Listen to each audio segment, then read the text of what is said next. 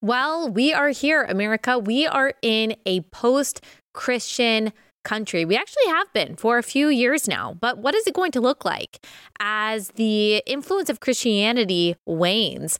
Is this maybe possibly a positive thing, or is it completely negative? How do we navigate it? How do we push back against it? How in the world did we get here, and where are we going from here? That is what we are discussing today with author Renn. We're going to discuss the subject of his book, Living in a Negative World, a world that is opposed to Christianity and Christian values. What do we do with that as Christians? A very fascinating conversation that I know you guys are going to like. This episode is brought to you by our friends at Good Ranchers. Go to goodranchers.com. Use code Allie at checkout. That's goodranchers.com, code Allie.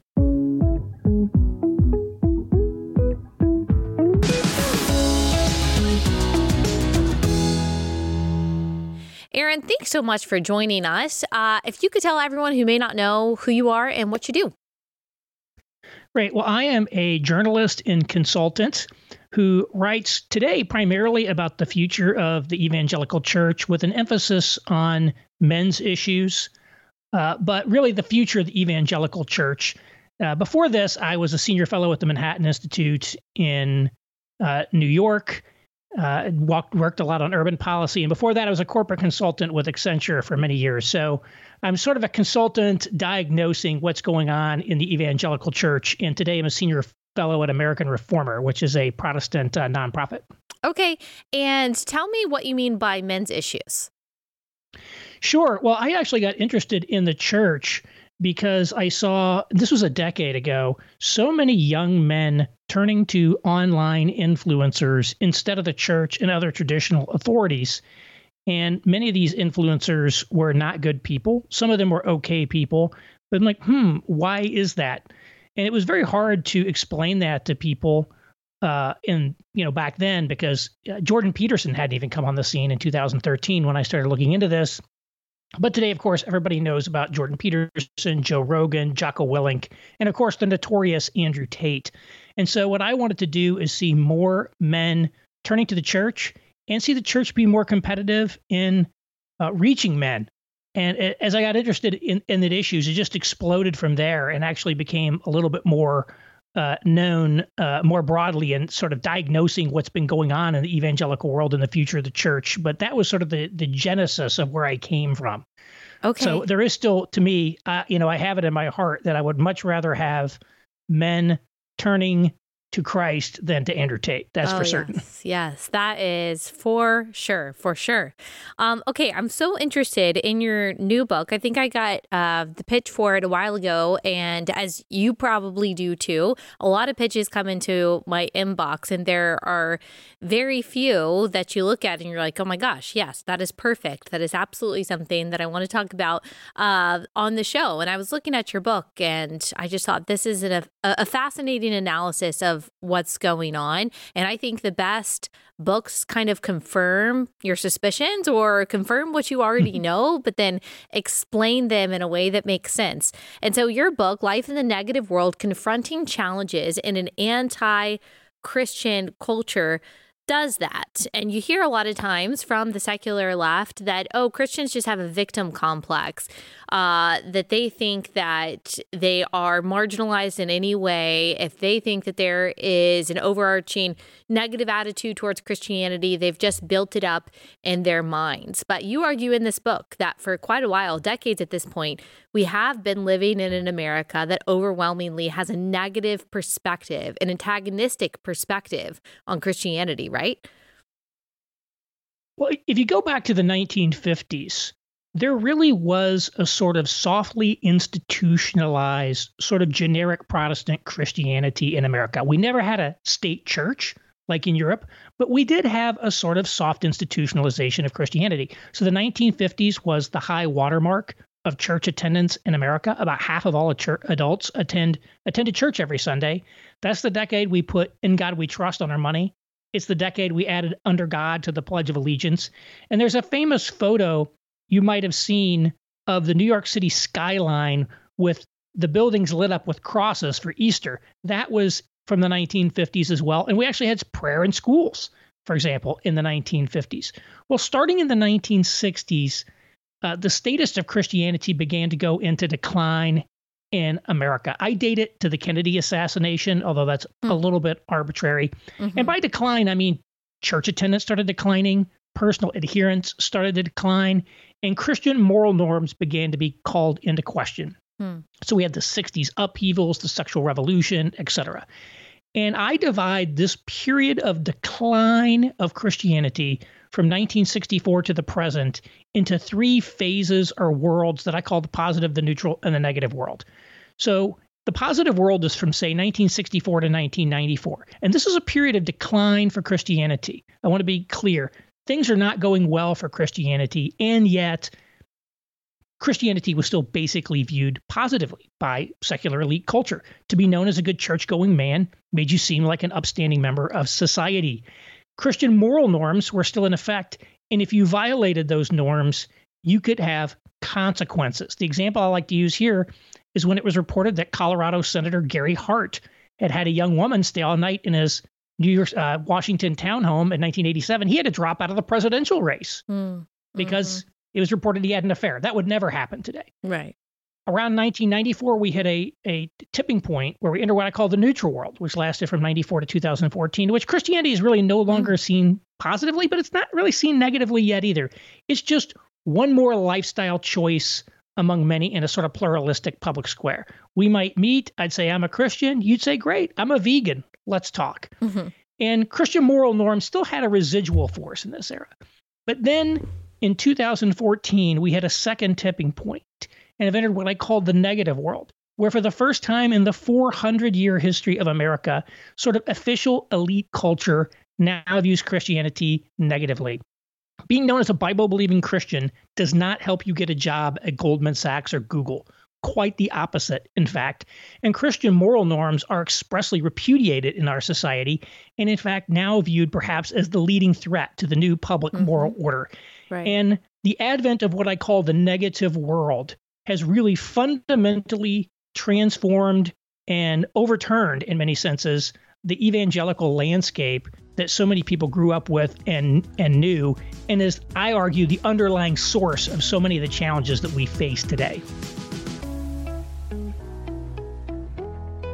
Okay, quick pause to tell you about our first sponsor for the day, and that is Carly Jean Los Angeles. I, of course, am wearing my CJLA right now. I've got my Carly Jean Los Angeles sweatshirt on, and I've also got my favorite jeans from Carly Jean Los Angeles. I just love their stuff so much. I basically live in it, wear it every day, every season of life. I still consider myself postpartum right now since I am 4 months since having my last baby, and I just love that I can wear their clothes and feel good in their clothes, even as I feel like my body is not fully itself yet, if you know what I mean. It just makes you feel good in your skin because they're also comfortable. They're also high quality. It really makes you feel beautiful. And they're also really affordable. And this company is run by a family that loves God, loves America, shares our values. So it's just a win all around. I could not recommend Carly Jean Los Angeles more, especially look at their denim if you've been looking for great jeans that fit. Here's their deal going on right now. You can use code RELATABLE25 to get $25 off an order of $125 or more. Or you can use code RELATABLE50 for $50 off an order of $200 or more. CarlyJeanLosAngeles.com. Use promo code RELATABLE25 or RELATABLE50. So what happened in 1994 that kind of tipped it over from a positive view of Christianity predominantly to a more neutral view of Christianity? 1994. Well, that's interesting. I debated whether it should be 1994 or 1989. I think there were a number of things that happened. And keep in mind, we were in decline long before that. So we were going to hit a tipping point at some point. One of them, for sure, was the collapse of communism. You know, communism was this sort of atheist system, avowedly atheist system, godless communism, some called it. And sort of as a result, we see that, Christianity was so bound up with the West's defense of its system versus the communists that as long as the Soviet Union was intact, we were not going to see a rejection of Christianity. Similarly, back in that mid-century era, we had what they called the WASP establishment, or the Protestant establishment, the white Anglo-Saxon Protestants. And so the elites of America, the Yale men of that era, the Thurston Howell IIIs from Gilligan's Island, or things of that nature, if you remember those old TV shows, they were self-consciously Protestant. Now, they may have been liberal Protestants in a sense that they didn't really believe in, evangelical Christianity as we understand it. But yet Protestantism was very key to their identity as a class. And so they would never have allowed that to become negative. But now they're gone. That's another one that happened. I think that we started to see the outworking of some of the deregulation that occurred during the Carter and Reagan administrations, where we began to see much more consolidation of corporate America into fewer and fewer powerful and gigantic banks and other corporations, certainly the tech industry, where many of them are monopolies, as an example of that. So the sort of citizenry was disempowered. But one reason I chose 1994 is it was the year Rudy Giuliani became mayor. And there was sort of an urban renaissance in America that I think really started us on the road to a little bit of a not necessarily an anti-Christian culture, but essentially a non-religious culture. These urban centers that had previously been declined had never been like hotbeds of Christianity since maybe the 19th or early 20th centuries. And as they came back, it sort of created a new social sensibility in America, one centered around things like the Seinfeld and Friends world and less around church. So I think you could have picked 89 from the fall of the Berlin Wall, but really the fall of the Soviet Union was really an important point, and then the resurgence of the cities as well. Yeah, I do think that we kind of were deluded into thinking that we had won, and this idea that the world is just going to get better and better. Now that everyone's enlightened, now that we have defeated the enemy of Christianity, communism, everyone is going to see. I mean, President Reagan famously thought this even about China, not necessarily that it was going to become Christian, but that it was going to become democratic with the rise of capitalism in China. And I think we all just kind of had this idea that American ideals and Christian ideals were going to spread everywhere. And we kind of took for granted the fact that it was something that had to be fought for, something that needed to be institutionalized, something that actually had to be lived out and promoted, that we couldn't just keep the foundation of Christianity without acting it out in our own lives and in our own communities. And you know what? I have started to think differently about the 80s recently. I'm someone who loves the 80s and has loved President Reagan for a long time. But I've started to look differently at that era and even at President Reagan's presidency, and wondering, I guess maybe not as articulately as you've just expressed, if that kind of was actually a tipping point for America and not really in a good way. So that's really interesting. You're right that many of us simply assumed that the triumph of the West, that the triumph of a liberal democracy meant in essence the triumph of Christianity. Yes. When in fact, there were a lot of people to whom Christianity was not an integral part of Western society and would have liked for a sort of triumphant liberal democracy to move forward in a sort of post-Christian way. And that's something that we definitely saw. But it is important to keep in mind, again, the decline didn't start in the 80s or in the 90s. Yes. It really sort of started, in a sense, in the 60s. And it just has been outworking, and that's continuing to the present day. And we can debate all day long where exactly it went wrong, but certainly it's been going wrong for a while. This is not just a recent problem that came into being.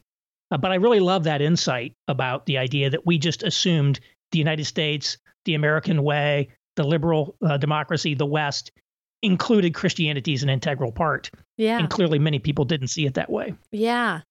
And, I think about the 60s. I think everyone, whether they are, historians or not, we look back at the 60s and we do see a huge shift morally from the 50s. You can even if you were just to watch the series Mad Men, you would be able to see that shift, not just in style and how people talked and how people acted, but as you said, church attendance and at least in a nominal way, upholding the virtues of Christianity. The need for that seemed to kind of fall off in the 60s. And what's interesting about that is like the greatest generation was still leading the way at that point. Like they were the ones still having children. Maybe they were probably stopping having children at that point, is probably the silent generation. But we think of the greatest generation, and I think rightly so, as being heroes of American history, of being so courageous. And I do wonder if there were some failures by the greatest generation, probably the greatest generation of Americans that has ever lived, to continue to actually genuinely, sincerely live out Christianity in a way that would have made it more concrete than it was, so it wouldn't have been swept away in the 1960s and 70s. What do you think about that? Well, that's a good question. It's really hard for us to talk about the 50s because none of us lived there and lived in that time. And you are right that in that era, there was a lot of non-Christian stuff going on in society. But at least in sort of public official proclamations, Christianity was held in honor.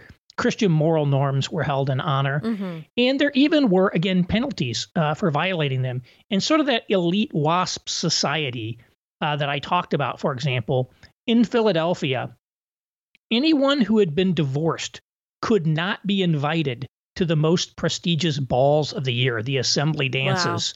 Wow. It didn't matter if you were from the most prominent family of town. If you got divorced, you couldn't attend. And this was up until the 60s. Yeah. And then that sort of went away. Now, of course, there were always divorces and affairs and all that. And you could think of the works of like Edith Wharton and things of that nature kind of sort of poo-pooing some of that. But nevertheless, there was sort of things were publicly held in honor. And, the 50s were sort of conformist in a way. And a lot of the history of that has been written by its critics, by those who didn't like it, who saw it as suffocating, the man in the gray flannel suit, the organization man, bland suburbia, etc. Many people did like it, but I think there was something about American society that many people rebelled against in that era. And the original generation gap was between the sort of greatest generation and their boomer children, who just wanted something different. And whether the greatest generation or kind of the early silent generation could have done something different, could have bridged that gap is interesting to think about. But whatever the case, it didn't happen. And there was sort of a rupture, if you will, with the boomers. And certainly suburbanization played something of a role in that as people left the cities, left the old ethnic neighborhoods, moved into these new kind of cookie cutter Levittown subdivisions where people were not stratified by, ethnicity, with the exception, of course, shamefully, of blacks who were excluded by law, and by deed restrictions for many of these things. But people might find themselves living next to people that they had not been by before, but they were all of a similar stage of life, similar kind of economic status, having their young kids. And it sort of broke up some of those sort of thick networks and societies that existed in the old urban neighborhoods. Some of that was replicated in the suburbs, of course, but it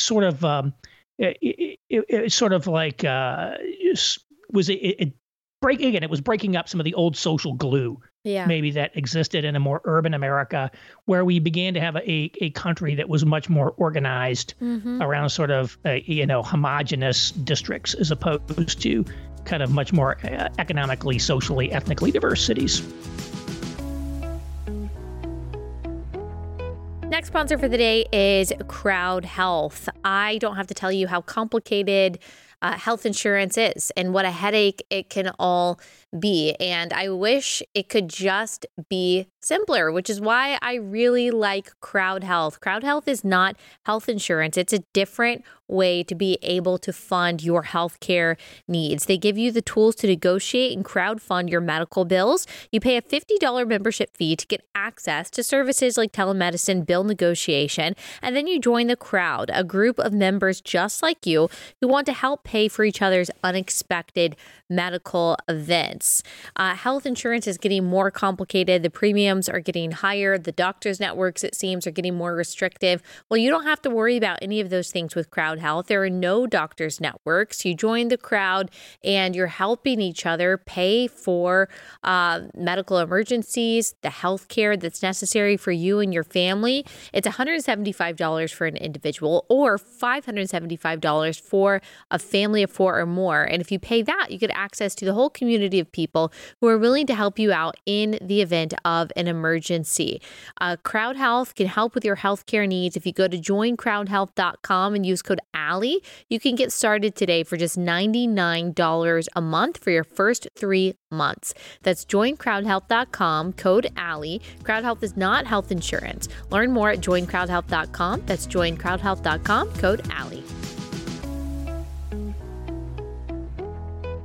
You talk about the boomers who kind of wanted something different. And I really like kind of using 1989 as a reference point with the fall of communism, because I do wonder, as we already talked about, kind of, okay, this idea that Western civilization won, in a sense, Christianity has won. And you do kind of see in the 80s and 90s boomers saying, I'm just going to be as successful as possible. I am going to build upon what my parents gave me through their hard work, and I am going to go into corporate America, forge my own way, be as successful as possible, try to set my children up well. I'm not speaking for all boomers, of course, but I'm just kind of speaking in generalizations. And there is something that you see, I think, in the 80s and 90s with the Christianity that a lot of baby boomers held. And it became kind of I don't want to say it became like this didn't exist before the 80s and 90s, because it probably did, but you saw a wedding of the self-help industry with Christianity to become kind of this health and wealth, purpose-driven life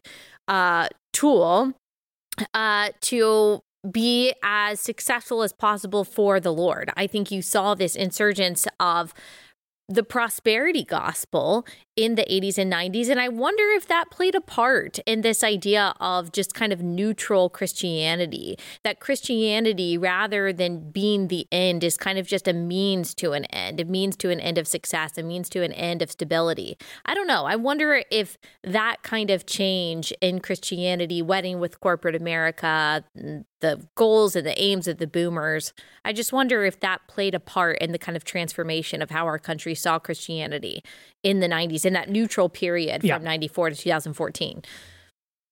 Well, it certainly did. Now, the self-help industry didn't originate in that era. Yeah. You know, if you go back even to the 50s, L. Ron Hubbard's Dianetics was published in the 50s, sort of one of the original books, Dale Carnegie, and especially The Power of Positive Thinking by Norman Vincent Peale, who had a big influence Carnegie, on I think, Trump. Was in the 30s, right? Dale, But it was how to win friends and influence people.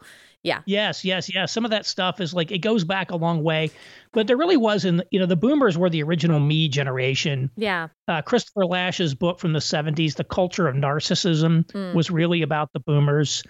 There was a lot of sort of post-counterculture stuff around self-discovery, the human potential movement, and things of that nature. So, and the yuppies, of course, came out in the 80s.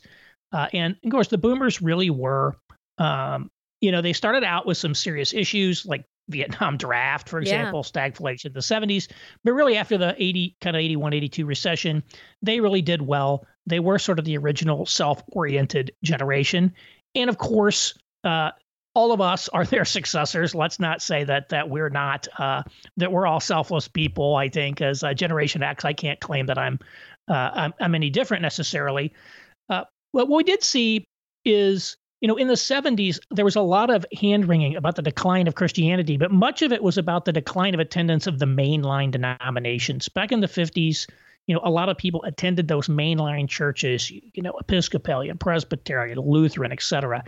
And they were unable to adapt to changing times. They still haven't been. And today they're sort of withering away. if you will. They have a lot of money, but not very many attendees, and the ones that are really old. Evangelicalism really filled that gap in the 1970s.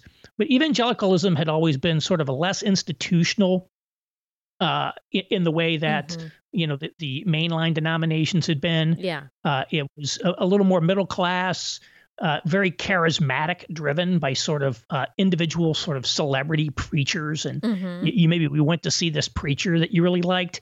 And certainly, Pentecostalism. Yes, and, I remember the end times fervor with like that book from the 70s, The Late Great Planet Earth. And, this epic confrontation with communism sort of portended Armageddon. And, yes. So out of that, I think there has been certainly a lot of prosperity gospel in it. And so that's where I do think, some of the critics of evangelicalism are not wrong in the sense that they're not just today, but all along there have been, more than a few bad apples, plenty of hucksters, plenty of morally failed televangelists, and plenty of prosperity, the prosperity gospel, really kind of unhealthy, and a lot of people got into it. So the critics aren't wrong in that. The other thing I think is important is that communism played such a key role in papering over other differences, not just in religion, but throughout society. Yeah. If you read, a guy named George Nash wrote what's considered the canonical history of the American conservative movement. It's called the conservative intellectual movement in America since 1945, although it really ends in the 70s. And you hear a lot about the three-legged stool of conservatism, free markets, sort of traditionalism or social conservatism, and anti-communism. And this what they called fusionism, this sort of reconciling of free market economics with sort of traditionalism or social conservatism was really only made possible, and Nash makes this clear, because of a shared sense of the existential threat that communism posed to America. And so once communism went away, now all these groups are sort of free to turn on each other. And I think that is part of, with the evangelical conflict, part of the challenges kind of roiling conservatism as well. They no longer have this overarching external enemy in the Soviet Union that's like an existential threat to our way of life. And so now we can't suppress these other divisions. Yeah, that makes sense. That's really interesting. And I'm wondering, why 2014 too? So we went through 1994, what happened even in the early 2000s, if we're looking at kind of the change in evangelicalism. But I think all of us sense that something changed in 2014. That was the year for me that I graduated from college. So at the time, it probably would have been difficult for me to know if it was a real shift in the culture or if it was just a shift in my life, seeing what the real world is like. And plus, the 2016 election, it wasn't the first election that I voted in, but it was the first election that I was really paying attention to. Before that, I was in college, kind of how it is. But after college, paying attention to the election and having a sense that this is a different election than elections past and that things feel different. I mean, I was living in the South. I was living in Georgia at the time. And actually, the reason why I started doing what I do now is because I sensed in this college town in Athens, Georgia, that there was kind of an opposition to, at least a soft opposition to, Christian conservative principles among the young people and the college students that I was around. So I actually started speaking to sorority girls at their chapter meetings and things like that, just totally for free. I was like, I just had a sense that, oh my gosh, something is happening and I want to go to these young women and be like, okay, here's what's going on. Here's why you need to vote. Here's how we think about these things. Anyway, that's how this whole thing started. And so I even had a sense as someone who wasn't a political expert, who was just getting into the real world, who had my first real full-time job, that things were shifting, but I didn't have the words for it. And I still don't necessarily have the words for why that was happening. So that's what I want to hear from you. Why 2014 did we tip over from a Christian neutral world to now a negative feeling and animosity towards Christianity in America? it must have been really interesting going into those sororities. I almost want to turn it around and start interviewing you to hear more about that. But I'll try to answer your question. Really, something changed profoundly in American society during Obama's second term. Yes. So one of them was what maybe, I don't know if Matthew Iglesias coined it, but he said 2014 was the year that the Great Awakening on race started in America. Although, again, potentially you could date it to Trayvon Martin in 2012. But there's been a lot of research showing that like the frequency of terms like white supremacy and structural racism in newspapers like the New York Times, et cetera, soared in that era. And this was pre-Trump. So you can't just say it was a response to Trump. There really was this sort of hard turn into sort of far left race ideology around that time in 2014. There were big changes on campus as well. NYU professor Jonathan Haidt, he said 2013 is when he first started noticing kind of college students going crazy and all this cancel culture and all the things that we're seeing on campus. And of course, 2014 was 1 year before the Supreme Court's Obergefell decision, which legalized gay marriage. Keep in mind, in 2008, the state of California, this deep blue state, voted in a referendum to ban gay marriage in its state constitution. Both Obama and Hillary Clinton ran for president in 2008 if publicly opposing gay marriage. And so the fact that now gay marriage became not only like legal, but essentially the only social position one can hold in, say, 2015, that is an immense sea change. And then, for of course, Republicans or Democrats, for Republicans or Democrats. For sure. Yeah. For sure.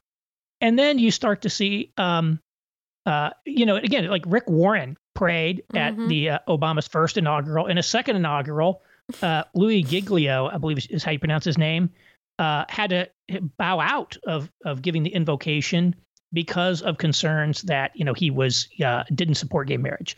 And so there were some big changes there. I did not even know Louis Giglio was invited to be a part of Obama's inauguration? His second inaugural. He was going to give a prayer at the second inaugural. And he had to, he had to withdraw after controversy. And so that tells you something had changed there. And then, of course, the Trump election, 2016, 2015 election, that tells you that something has profoundly changed in America. So all those things happened.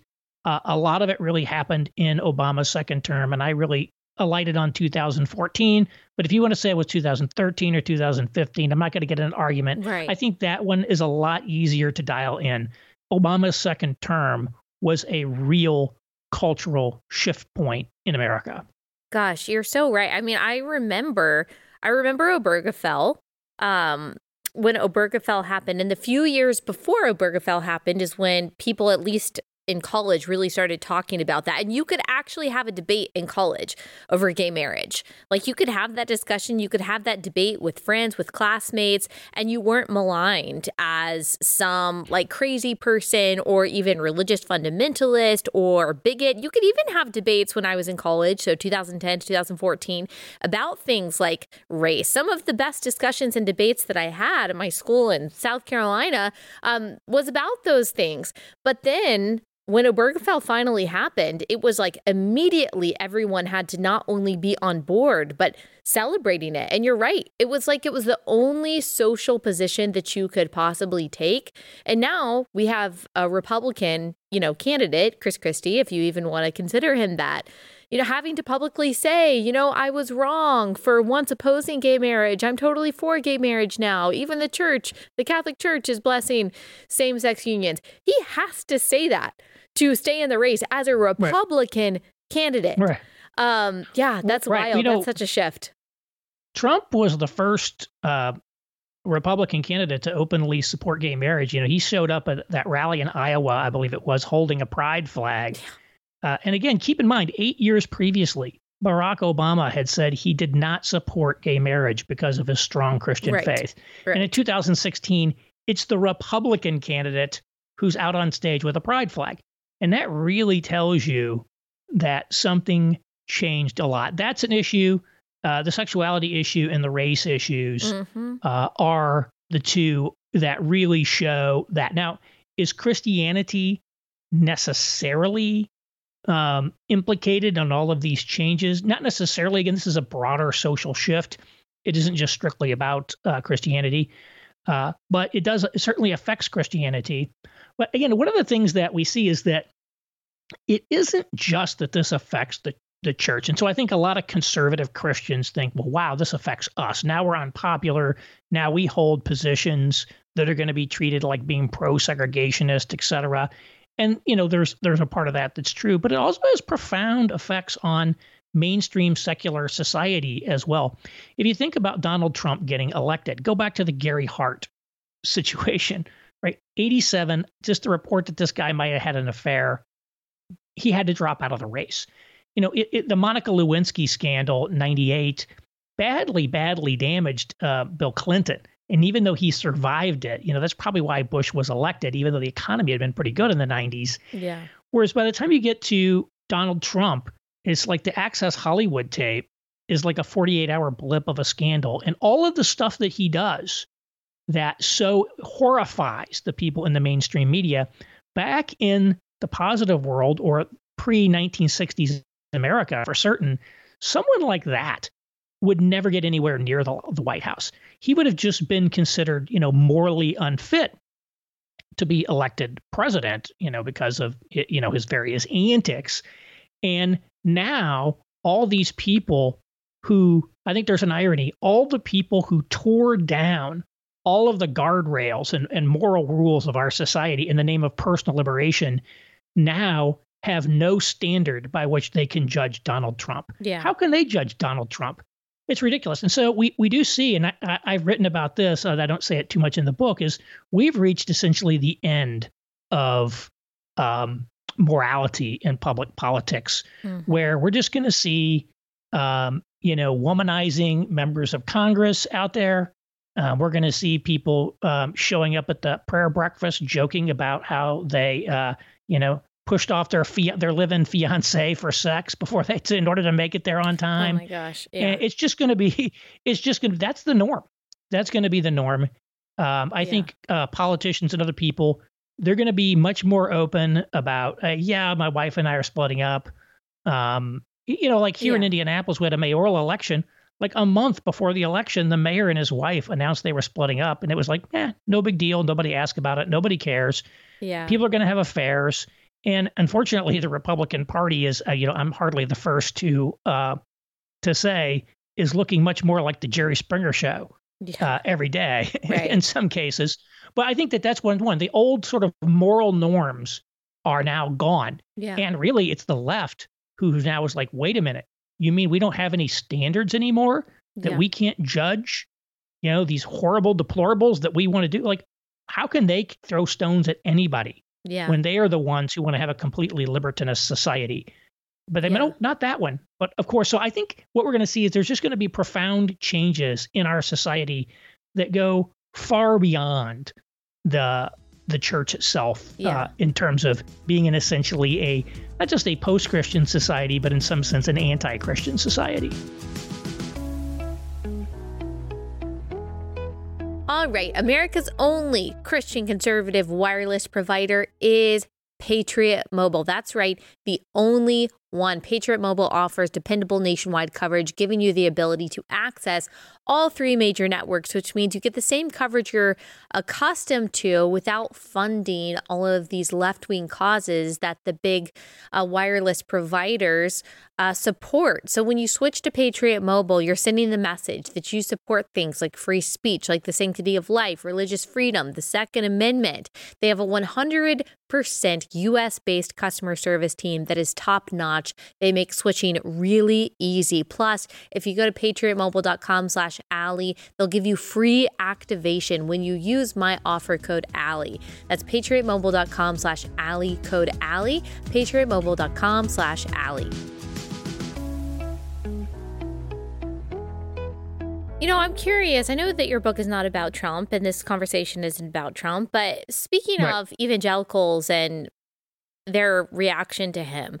Personally, I am in between. I think if we're just looking at Christians who would call themselves at least theologically conservative, and where we fall when it comes to Trump. You've got the people over here who Trump really can almost do no wrong to them. Like, no matter what he does, what he says, and they will deny this even while they do it. They will justify it. They will find a way to justify anything he says or does. It's really actually incredible. It's almost like an art. And then you've got people over here like David French and maybe Russell Moore, who it doesn't matter if Trump, if he nominates the best Supreme Court justices that end up leading to the fall of Roe, like they will never give him credit for anything good that he has done. And really, Trump seemed to push them to the left on a lot of fundamental issues,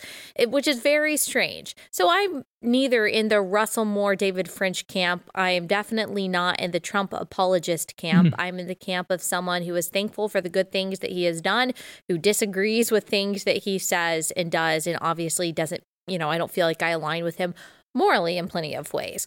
So, like, what do you think has been the effect of Trump on evangelicalism? And do you think that the fact that there is any evangelical Trump support is like a sign of the times, an indication that we've kind of all had to accept that we are in a post-Christian world and the best that we can do is to nominate anyone that will fight communism, even if we don't like their personal values or some of the things that they tweet?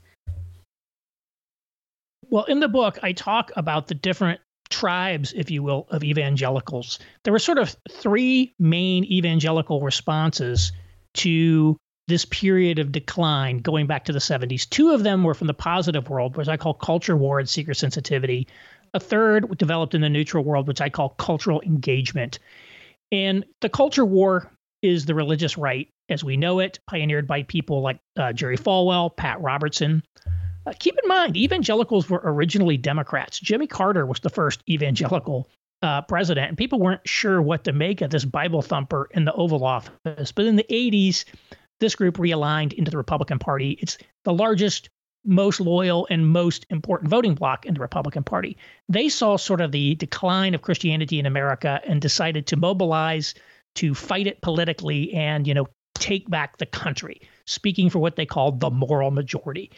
To use the name of Falwell's organization. Well, of course, no one would talk about a moral majority today. Of course, that would be ludicrous, but it was at least plausible to claim it back then. A second thing that happened at the same time was the seeker sensitivity movement, pioneered by people like Bill Hybels and Willow Creek in suburban Chicago, Rick Warren at Saddleback. And they saw church attendance in decline, and their response was to essentially design a church that was more consumer friendly and would appeal to the emerging baby boomer suburbanites and get people to come in the door. Hugely successful, and like the culture war is still with us, you can think of the suburban non-denominational megachurch, really the kind of the evangelical mainstream as representing this. They still tended to vote Republican, but were not quite as aggressive on the culture war. And then in the 90s, with the resurgence of cities, we had the cultural engagement movement, which was pioneered by people like Tim Keller at Redeemer Presbyterian Church in New York. And you could think of them as either a seeker sensitivity for the cities, with a more urban sensibility, or you can think of them as a little bit the opposite of the culture war. Rather than fighting with people all the time, they said, let's take advantage of this pluralistic, neutral public square. Let's have conversations with people. And they're still here today. As we've entered the negative world, we really have not seen the emergence of a specific evangelical strategy for the negative world. The only thing that's really been written to date about how to live in the negative world, although it doesn't use this term, is Rod Dreher's Benedict option. And when his book, The Benedict Option, came out, evangelicals basically rejected it. They didn't like it. And I think part of it was because it may have been too Catholic for their taste. He's Eastern Orthodox, formerly Catholic. He doesn't know the evangelical world. Monastic imagery doesn't resonate with evangelicals. But I think that there was also a sense of denial. And what we've seen is since people are not really adapting specifically to the negative world, sort of the existing groups of people who represent kind of distinct geographic and social groupings. You could think of the culture wars more rural, seeker sensitivity more suburban, cultural engagement more urban. They're now morphing, deforming, and coming into conflict. So with the culture war people, these were the ones who would have said, character is paramount in a political leader. These are the people who would have said of Bill Clinton, he simply lacks the character to be president, full stop, nothing else matters. Well, now in the negative world, all of a sudden it's like, well, with Trump, it's like, well, can't let Hillary win, can we? Yeah. And as you note, some of these people have really turned into like hardcore Trump apologists. Now, that's not all Trump supporters by any means, but certainly quite a lot of them have. And then other people in this more cultural engagement world who live, and again, a lot of them live in big cities. They sort of work in high profile professions. They're kind of horrified by Trump. And also, all these Trump-supporting evangelicals make them look bad. Being known as an evangelical, when the stereotype of the evangelical is one of these hardcore Trump supporters, causes them a lot of pain. Now, I would say French and Moore came from sort of different places, but they are sort of paradigms of how this group attacked. They have now declared their own culture war, only their culture war is against the Trump evangelicals. So now we have the culture war that's moved more from the world to internal to the church. They're fighting with each other and not necessarily adapting to this. And as you say, it's not obvious what to do here. And you're not going to be able to vote for a candidate who is truly going to represent your values, even in the Republican Party. It's just not going to happen. And so how you navigate that is a complex question.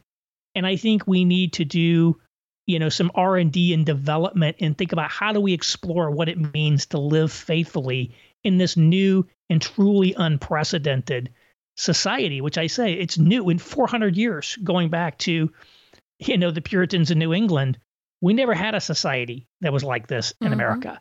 Right. And certainly you could even think of Christendom as a whole. It's unprecedented, I think. And so it really is dislocating, and we have to think a lot about it. But the pressures that are bearing down from this negative world are really causing evangelicals to more fight with each other, I think, than really come up with new ways to adapt. And I think we need to focus on that. And by unprecedented, you mean living in a post-Christian world? Because you don't mean living in an anti-Christian world, because obviously throughout the history of the church, Christians universally are, they have been hated and antagonized. Yeah. There is a sense in like it's unprecedented for us in sort of the West in America. Yeah.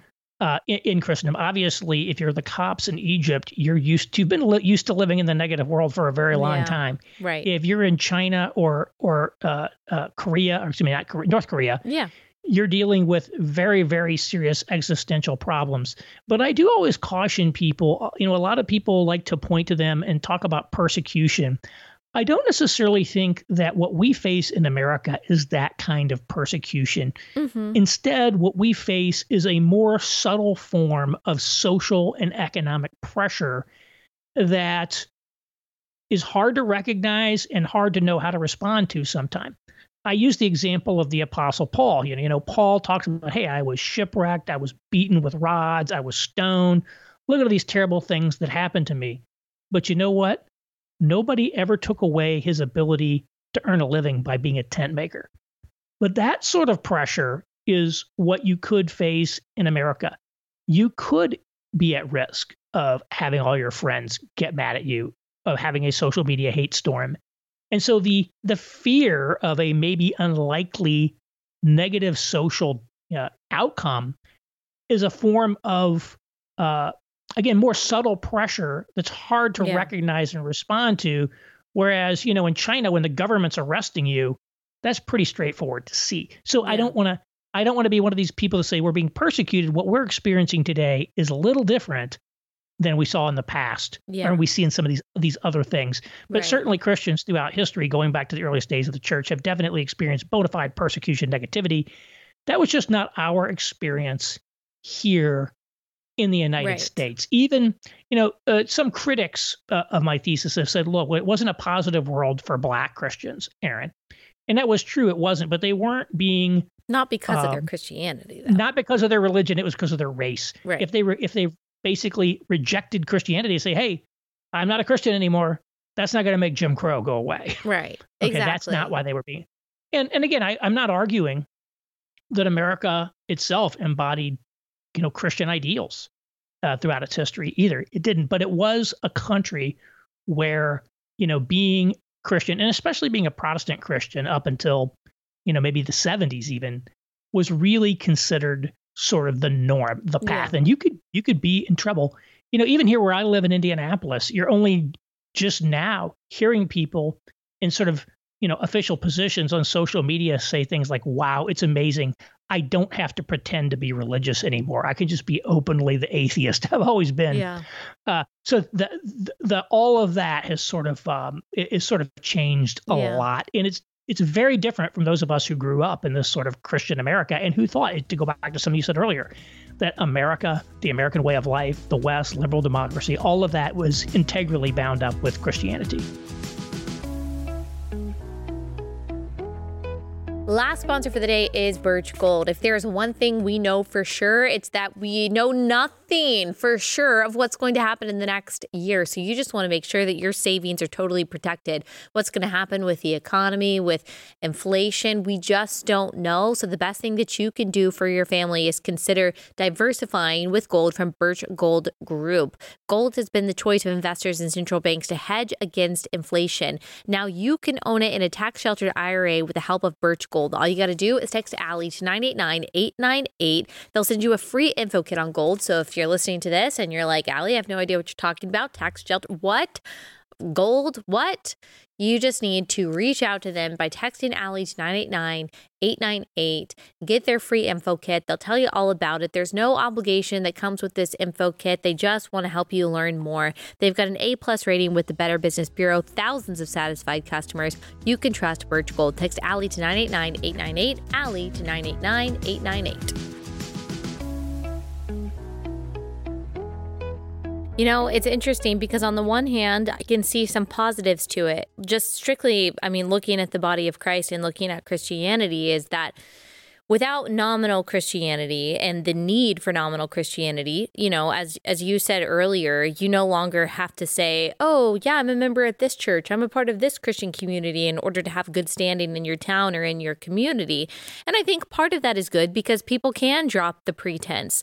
And fake Christianity, while it might count for something in the world, it's never counted for anything in the kingdom of God. It's not like God has been fooled by someone who just goes to church in order to be in good standing with their town. And so as it gets more difficult, I think, to be a Christian in the West, you do separate the wheat from the chaff, and the real church of God does have an opportunity to be a light in such darkness.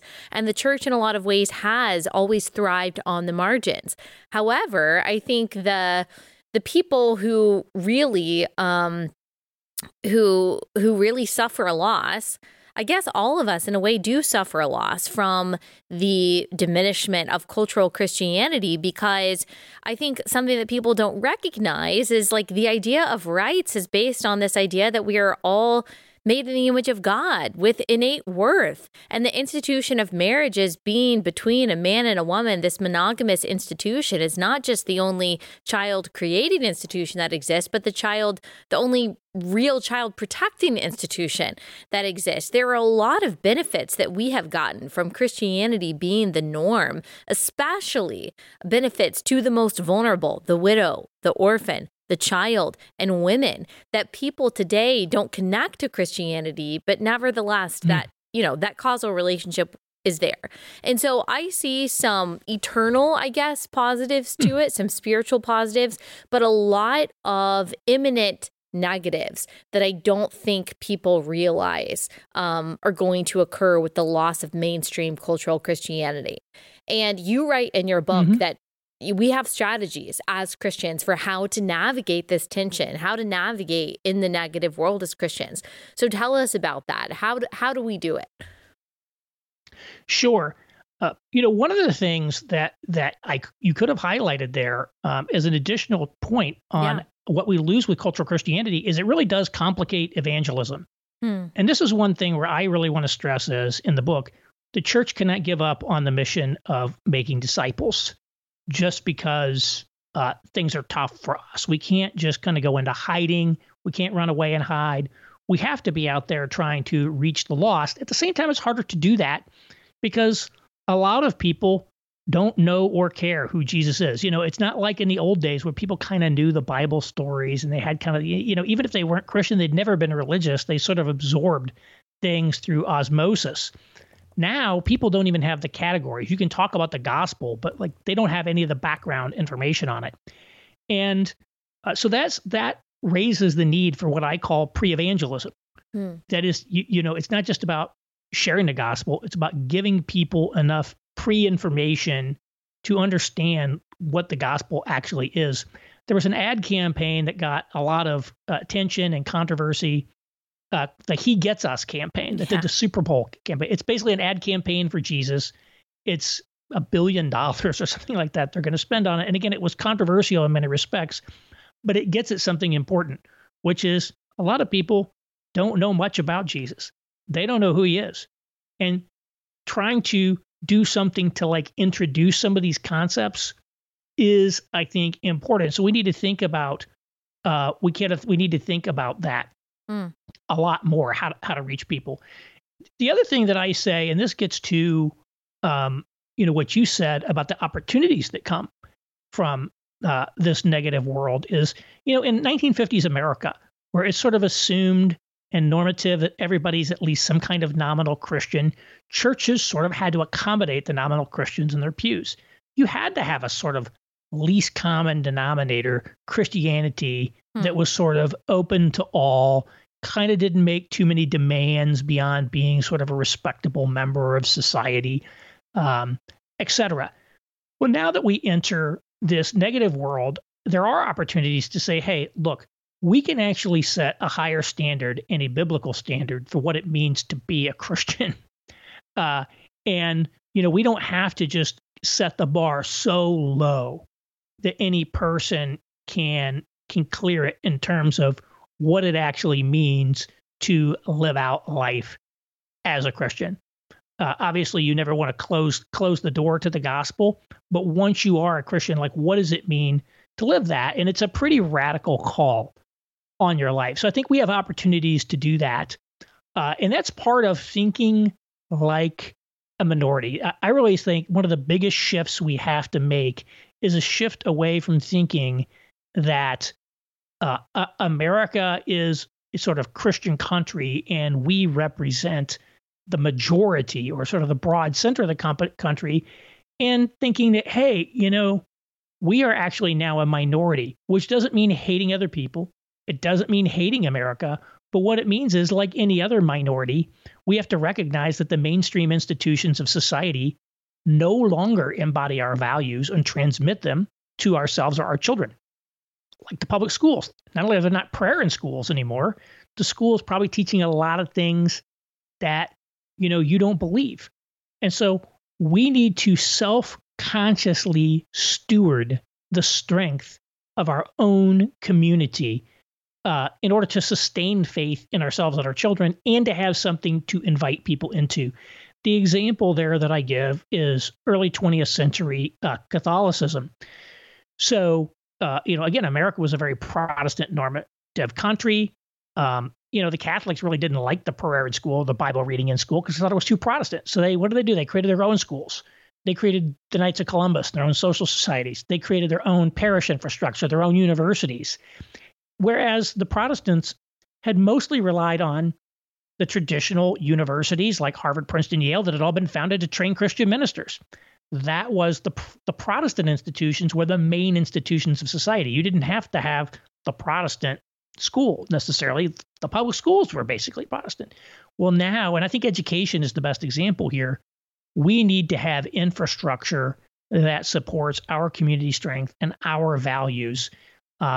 Even though, we can see that these mainstream institutions are troubled and that there are very serious problems and that has negative, consequences for society, because those are no longer our institutions. We don't run them and they reject our values. We cannot see ourselves as morally obligated to those institutions. And so we see Christians, of all stripes, opting out of public education in favor of homeschooling, in favor of classical Christian schools, other schools, and simply saying, look, there's no path for us to positively influence those schools. Now, again, I'm not saying you should never send your kid to public schools. Well, we're planning to send our son to a public school. But the point is like saying that the public schools, the main institutions of society are sort of our institutions that should reflect our values. That's just a little obsolete thinking. We have to be willing to check out of those and self-consciously create things to sustain our own community life. I think that's one of the main shifts that will happen.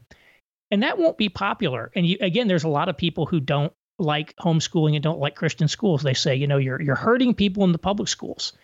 And I think there's a sense in which that's true. The big reality, because the public schools are terrible. They closed down for 2 years during COVID, like in some places. They're not serving their students well. At the same time, what can we do about that? We don't run those schools, and our views are considered completely legitimate in those schools. And the responsibility for that is on the people who are in charge of them. And that is not us. And so breaking that psychological link, I believe, is very important. And it will not be something that is approved of by, the Russell Moores and the David Frenches of this world. Well, I appreciate your perspective so much. People who listen to this podcast know my take on public schools. You and I might differ, and we don't have time to debate all of that. My perspective is that Christians should do everything they possibly can to give their kids a Christian education, because all education is discipleship. And so do you want your child to be discipled 40 hours of the week by an anti-Christian worldview or a biblical worldview? What at the end of those 13 years is going to give them a better foundation for the craziness of this world? And that's not to say that, public or private school guarantees apostasy or salvation. But since education is discipleship, I don't want someone who does not believe that God created the heavens and the earth to disciple my child. I simply don't. So that doesn't have to be homeschool, but some kind of Christian education I personally think is important. I'm sure that we agree on the importance of a foundation for our children in our communities. So thank you. Right. Well, I'm very supportive of that 100% on, and I think most Christians realistically, they're headed for the exit ramps, and well, they should. Right. Well, thank you so much. This is a really fascinating conversation, and I just encourage people, because there's so much that we didn't get into in this conversation, to actually go out and get your book. So tell us again, title of the book, where they can find it, and where they can follow you. Right. It's called Life in the Negative World, Confronting Challenges in an Anti-Christian Culture. It's available wherever fine books are sold.